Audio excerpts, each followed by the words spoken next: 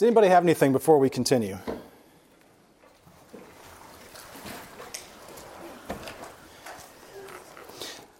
I was looking forward to the sermon in the sack this morning.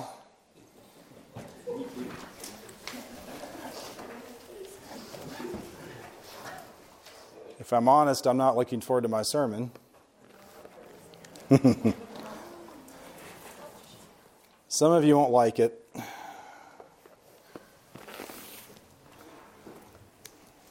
That's okay, right?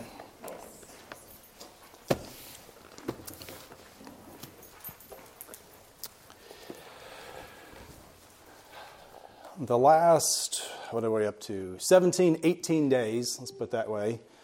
The world has had its attention focused on a small part of it. I had been somewhat concerned about this for some time before and had been doing a little bit of studying on it. I think I mentioned the night that it actually touched off. I remember waking up. I'd been to sleep and I woke up and just couldn't go back to sleep. And it lasted so long I eventually got up and watched TV, which is highly unusual for me. And that was on.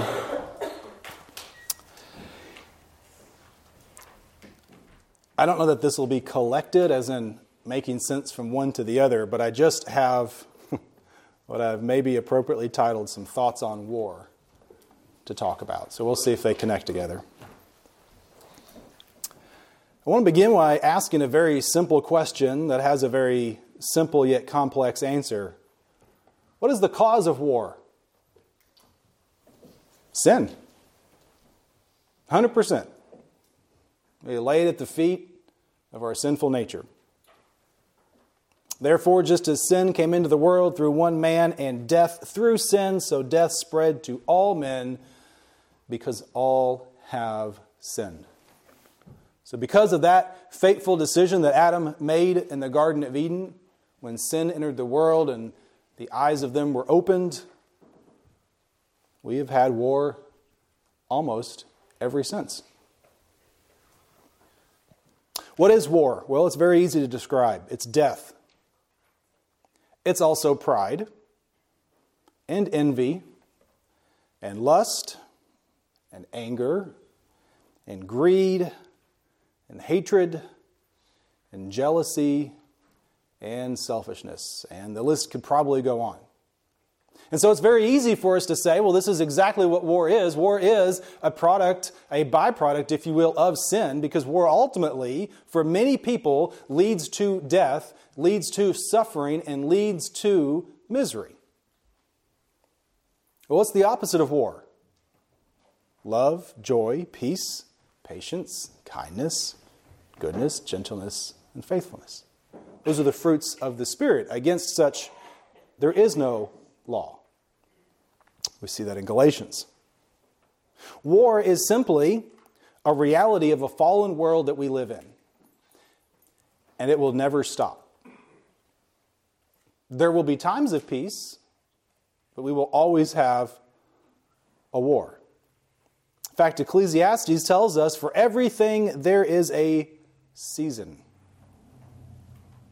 A time to be born, a time to die, a time to plant, a time to pluck up what is planted, a time to kill and a time to heal, a time to break down, a time to build up, a time to weep and a time to laugh, a time to mourn and a time to dance, a time to cast away stones and a time to gather stones together, a time to embrace, a time to refrain from embracing, a time to seek and a time to lose, a time to keep and a time to cast away, a time to tear and a time to sow, a time to keep silent and a time to speak, a time to love and a time to hate, and the very last, a time for war and a time for peace.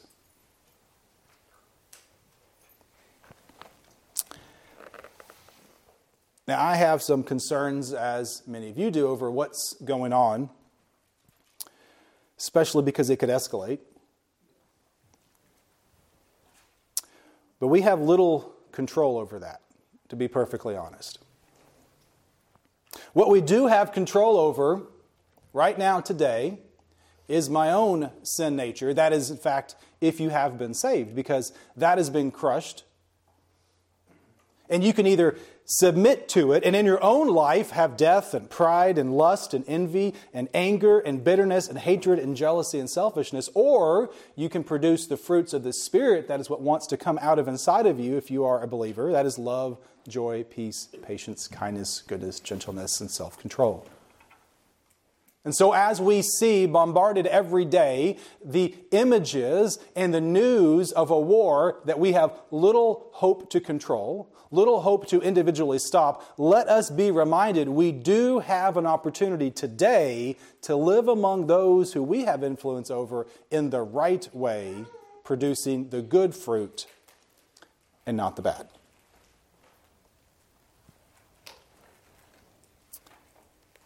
As I said, I'm not sure how well these all fit together, so I'm going to change gears slightly.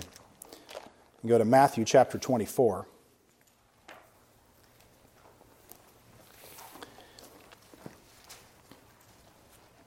Is this the end of all time?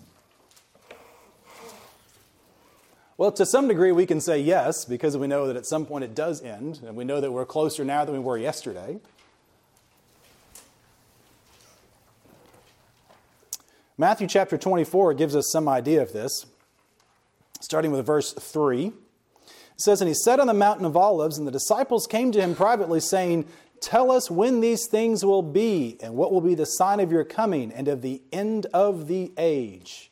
Now, before we read more, just pause there. Back up just a little bit, because the disciples are asking about something very specific. And if you go to the previous chapter, you see Christ is lamenting or weeping over Jerusalem.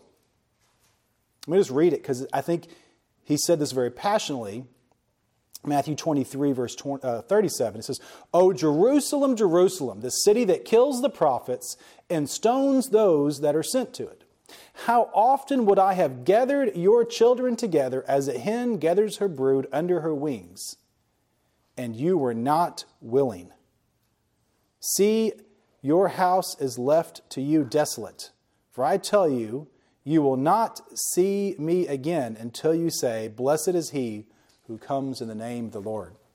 See, Christ is pleading over this city, and I think by extension over us. How many times has he called us to him and we refuse to do it?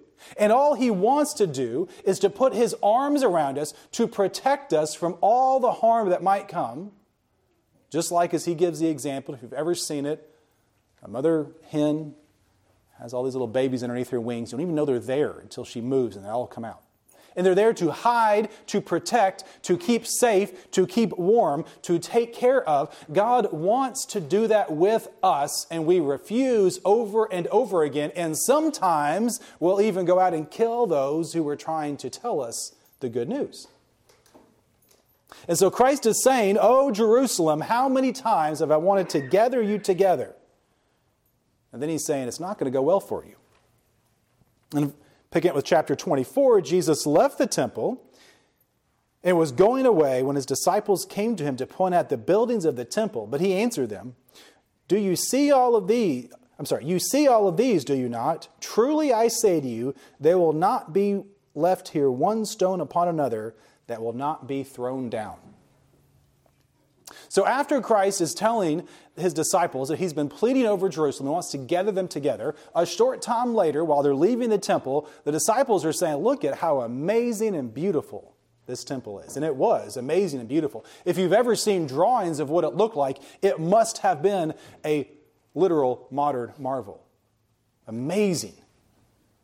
Built with precision. Built without even any hammers on site. It was quiet when they built it. It was beautiful. It was tall. Royal. So the disciples are admiring the beautiful temple. And Christ says to them, you can look at it all you want to, but the reality is, in a short time, there won't be one stone left on top of it. That came true. Not too many years later. And still to this day. That's why they go to the Wailing Wall, right? There's that little part of the temple. It's like the basement foundation. It's all that's left. Because Christ was correct. So, he says all these things, and then, right, we pick up on verse 3, with the disciples saying, when is this going to happen? How do we know when the end of the world, the end of the age is going to come? And he picks up with verse 4 and says this, "And Jesus answered them, 'See that no one leads you astray. For many will come in my name, saying, I am the Christ, and they will lead many astray. And you will hear of wars and rumors of wars. See that you are not alarmed, for this must take place, but the end is not yet. For nation will rise against nation, and kingdom against kingdom. And there will be famines and earthquakes in various places. All these are but the beginning of the birth pains.'" This is only the beginning. It's not even the birth yet. So here's some important things to take away from this. First of all, when you are curious about the end, be very cautious that no one leads you astray. This has been done for thousands of years. It is being done today, and it will be done for however long the future goes. Be very cautious that no one stands up and says, "I am the Christ," or "He is over here," or "This is the date that this is going to happen," or "This is the way that things are going to happen." Because the Bible tells us that no one knows when the end is actually going to happen. So we must be very cautious to not be led astray. And then we are reminded, in verse 6, that we will hear of wars and rumors of wars. One translation adds, continually. As I said, we've always had war. We probably always will have war. And then it says also in verse 6, don't be alarmed, or perhaps don't be frightened. Now, I want to pause here just for a minute, because I don't want anyone to think that I'm not concerned about the state of affairs in our current world and about the way that it could be escalated. I am, in fact, concerned about that, but not concerned about the end of the world, because that's what this is talking about. So when it says don't be worried, don't be concerned, don't be worried and don't be concerned about how the world is going to end, I think it's right and proper to be concerned about a war that is actively going on, but not to the point that I'm worried about the end of the world. There is work for us to do while it is day. You see? All this must take place before the end, but the end is not yet. It says these are only the beginnings of birth pains.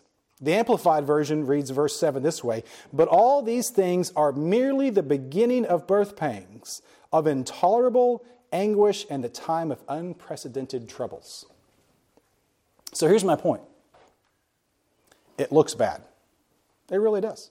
And it likely may get worse, or it may kind of cool out. But either way, while we can be concerned about that and can pray and should pray for peace and for the safety of those who are involved and for proper and right decisions, we should not be fearful and concerned about this being the end of the world, because we have no control over it and we know it's coming at some point, you see. That's an entirely different thing to be worried about. Don't look for false prophets, because they're going to be here. Don't look for famines and natural disasters, because it's going to happen. And don't look for wars and rumors of wars. Why? Because all these things are always happening. See, it's kind of the opposite of what you think. He's not listing these things saying, well, there's a lot of earthquakes, it's getting ready. There's a lot of wars, it's getting ready to end. What he's saying is these things go on all the time, and it's just the beginning of the end. They've always been happening, so don't be alarmed. Instead, I'll turn my page to verse 44, same chapter. It says, "Therefore, you also must be ready, for the Son of Man is coming at an hour you do not expect." I used to say when I was a kid, the only time we could be certain that God wouldn't come back is when someone famous pronounced he would, right? Because he's not going to let that person be right, because no one knows, right? So if someone tells you it's going to be this date, I'm pretty sure it's not going to happen on that date. But here's the thing. With wars and rumors of wars, the point that we should be continually worried about is, are you ready for that end whenever it does come? It's not the end you have to be afraid of. It's your preparation. That is vitally important. Despite all the wars and rumors of wars, God is still looking to save individual souls, to protect you like that hen protects her chicks. Now for the even more difficult part. Romans 12:18.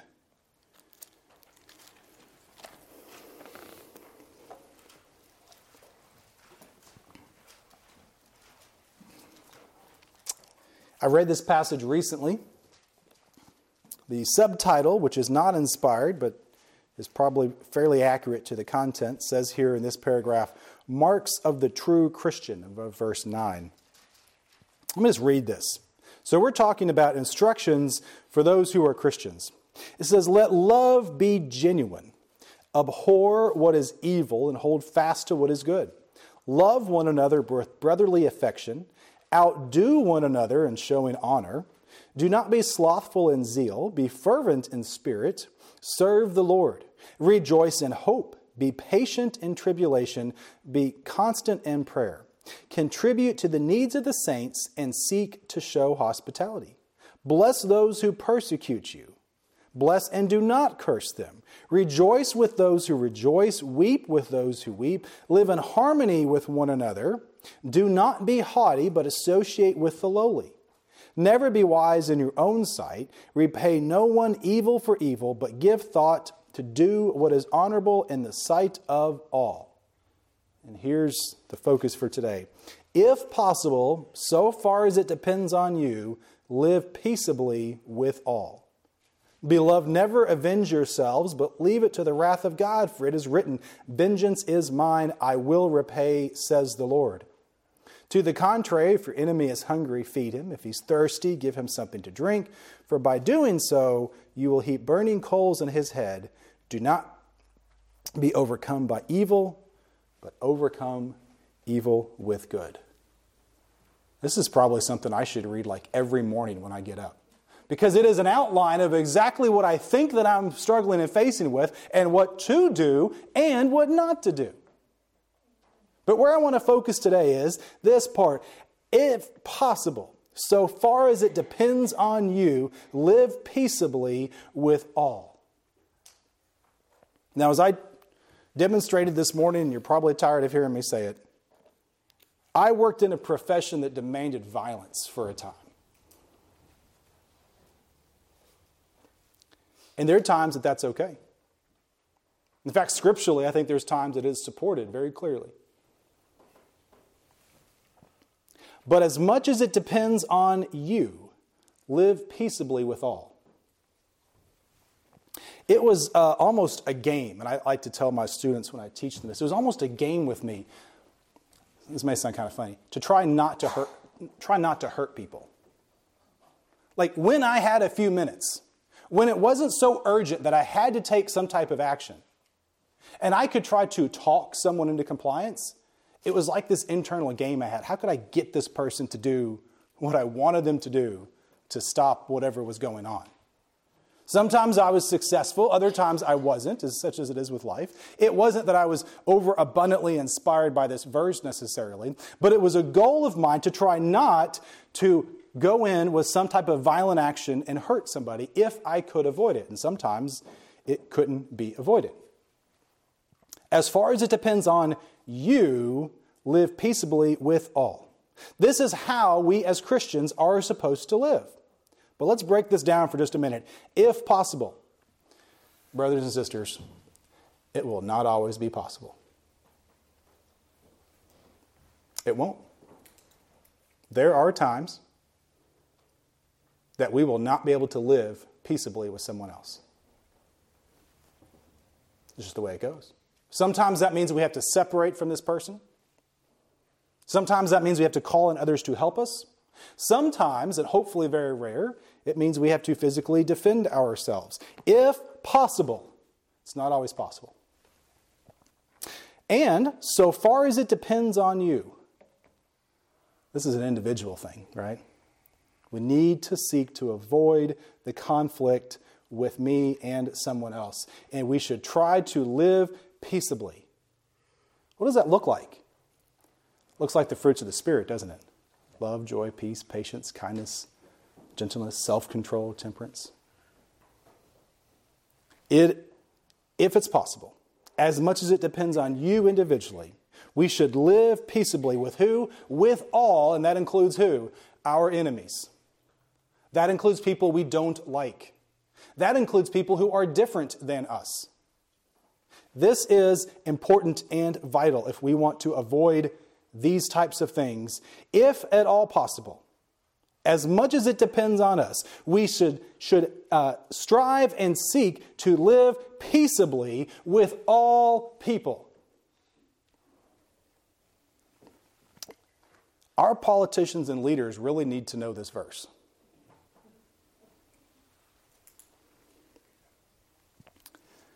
I'm going to get political for just a second. Do you know the last time that we declared war, as in legally declared a war, was World War II? Do you know that in the 21st century, the United States has been involved in the Afghan conflict, killing 200,000 people? Total have died in that conflict. The Nepal Civil War, but you didn't know about that one, 17,000. Maghreb, I can't even pronounce that one, 18,000. Iraq, estimated about 1 million. Khyber, didn't know about that one, I bet, 16,000. Somalia, we're not really sure. We've been involved in the Libyan conflict, killed about 400,000 people. Syrian civil war, 4,000, not military, civilians documented to have died by the coalition, which we're part of. The Yemen civil war, this is the one I want to talk about for a minute. Anybody know about that one?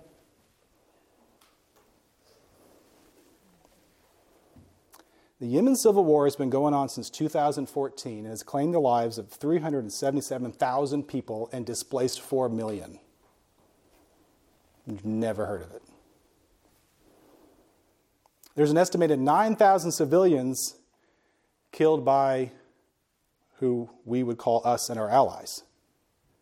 There's 84,000 people who are 84,000 children expected to die of starvation in this next year. Guess who our ally is in this battle? Al-Qaeda.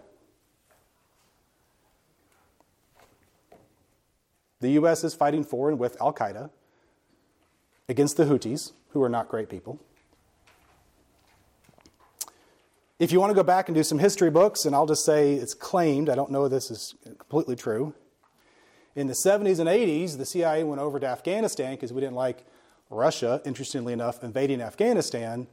So we trained and equipped and paid for the Mujahideen to fight back, some 40,000 fighters. When Russia eventually gave up, those 40,000 people were left with the training and funds and weapons that we gave them, and eventually they became Al-Qaeda.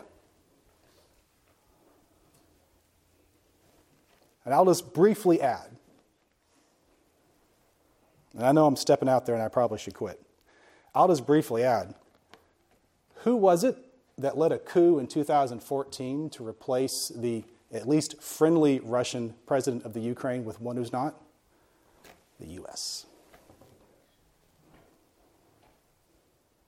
Now, I'm not excusing war. What I am is I'm angry about it. And I'm angry that our politicians can't seem to, as much as possible, within our power, live peaceably with other people. What can I do about it? As much as it's in my power, live peaceably with those whom I'm around. And pray that our leaders would learn to do the same. There are certainly times when we must and should fight, and maybe even times we must and should fight on behalf of others. But it's not always as simple as we like to make it. Brings me to my next point, my thought on war. Beware moral panics and virtue signaling. Moral panic, what is that? Well, I have a definition for you.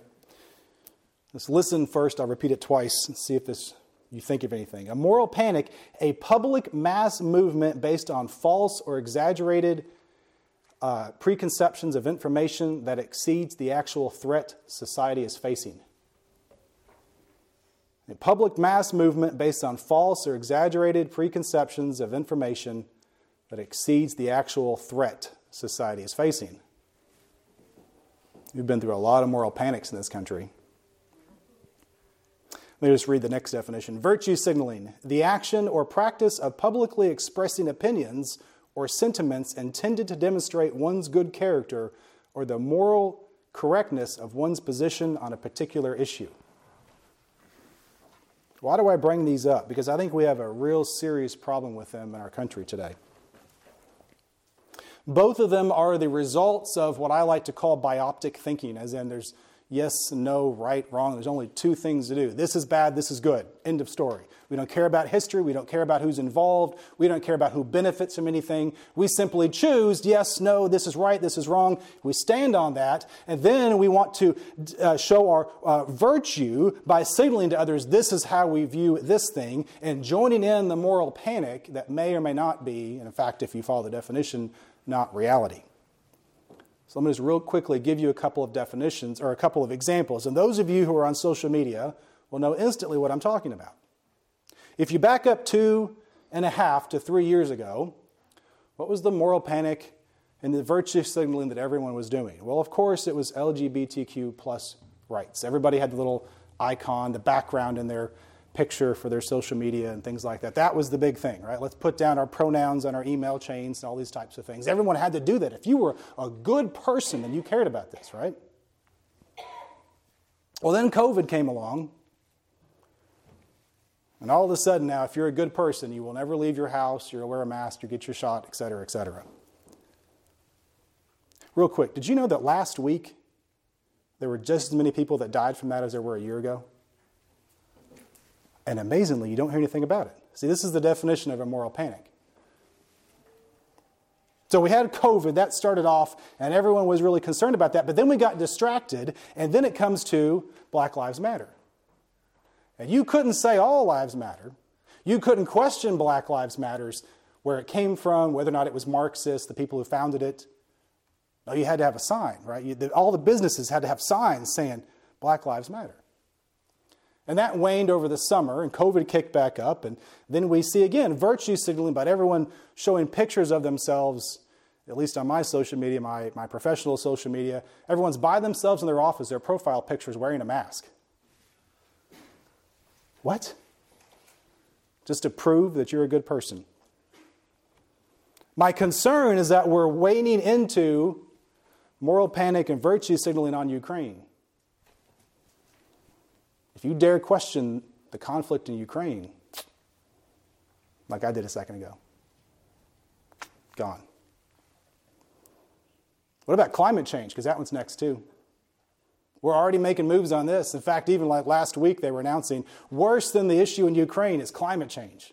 It's too late already, so we have to do drastic things. Brothers and sisters, be very careful when you adopt the ideas, concepts, virtues, and values and topics that are important of everyone who we are enemies against. If the whole world says this is right, this is the point as Christians, we go, let's think about this for a minute.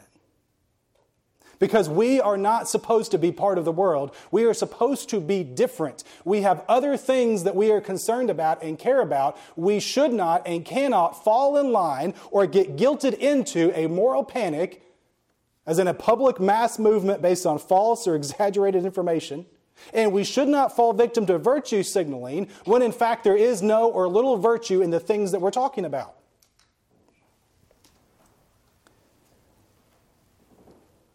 John 17, 14, 15. I have given them your word, and the world has hated them because they are not of the world, just as I am not of the world. I do not ask that you take them out of the world, but that you keep them from the evil one.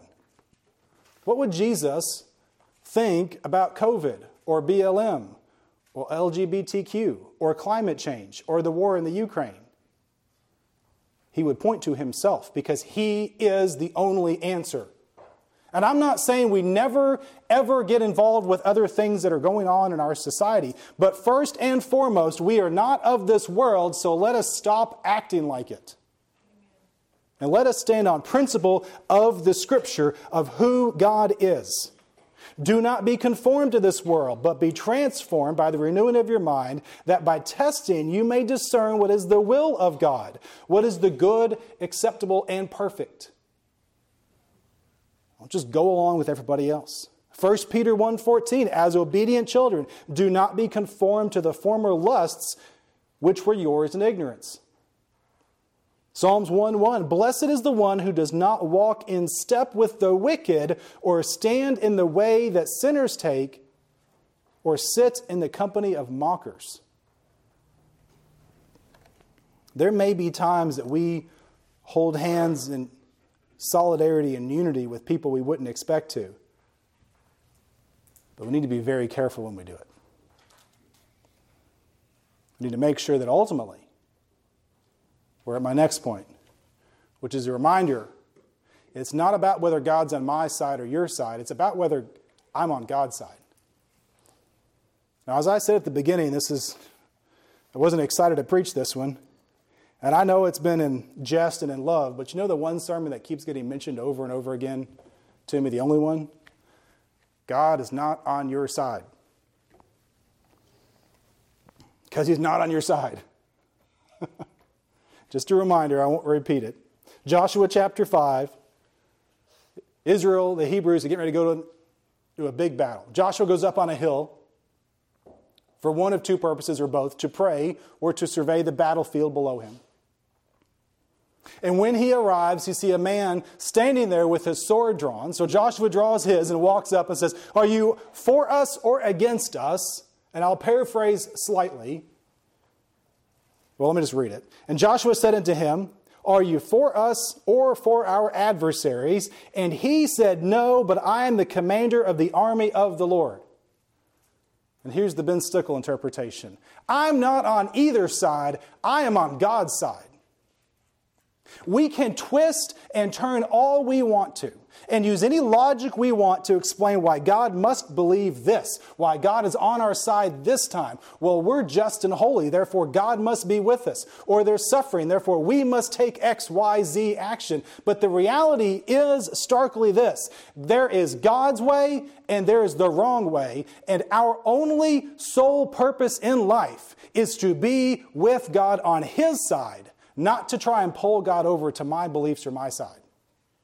And over again, all throughout history, we try and argue and explain away and get God to agree with us. It doesn't work that way.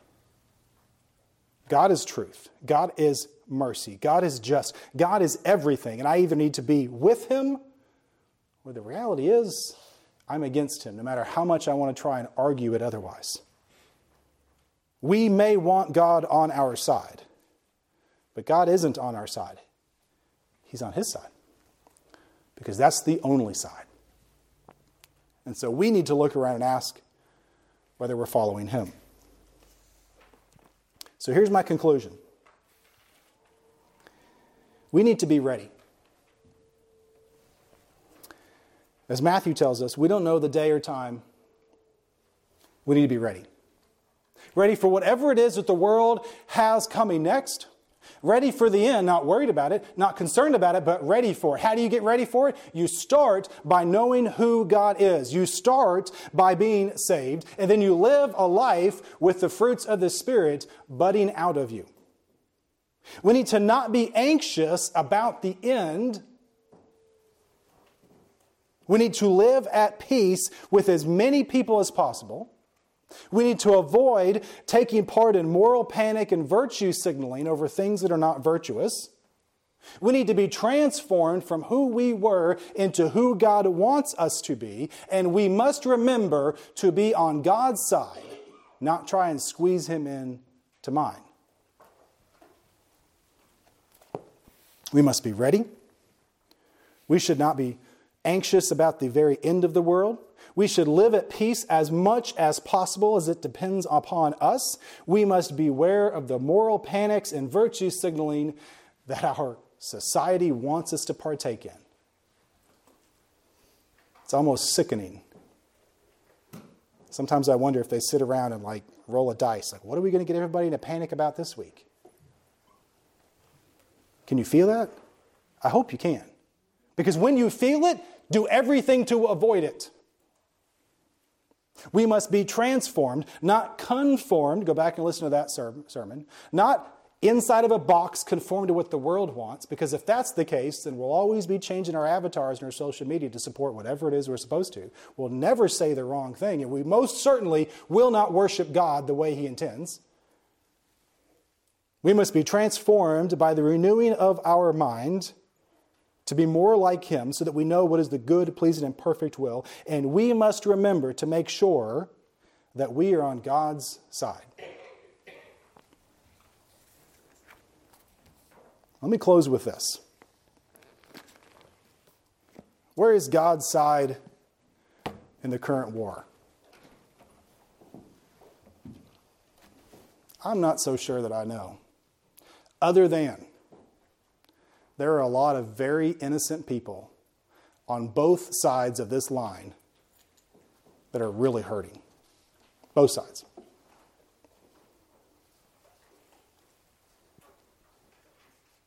Where is God's side when it comes to sin? That's a little easier for me to answer. Where is God's side when it comes to salvation? It's a lot easier for me to answer. And the reality is this.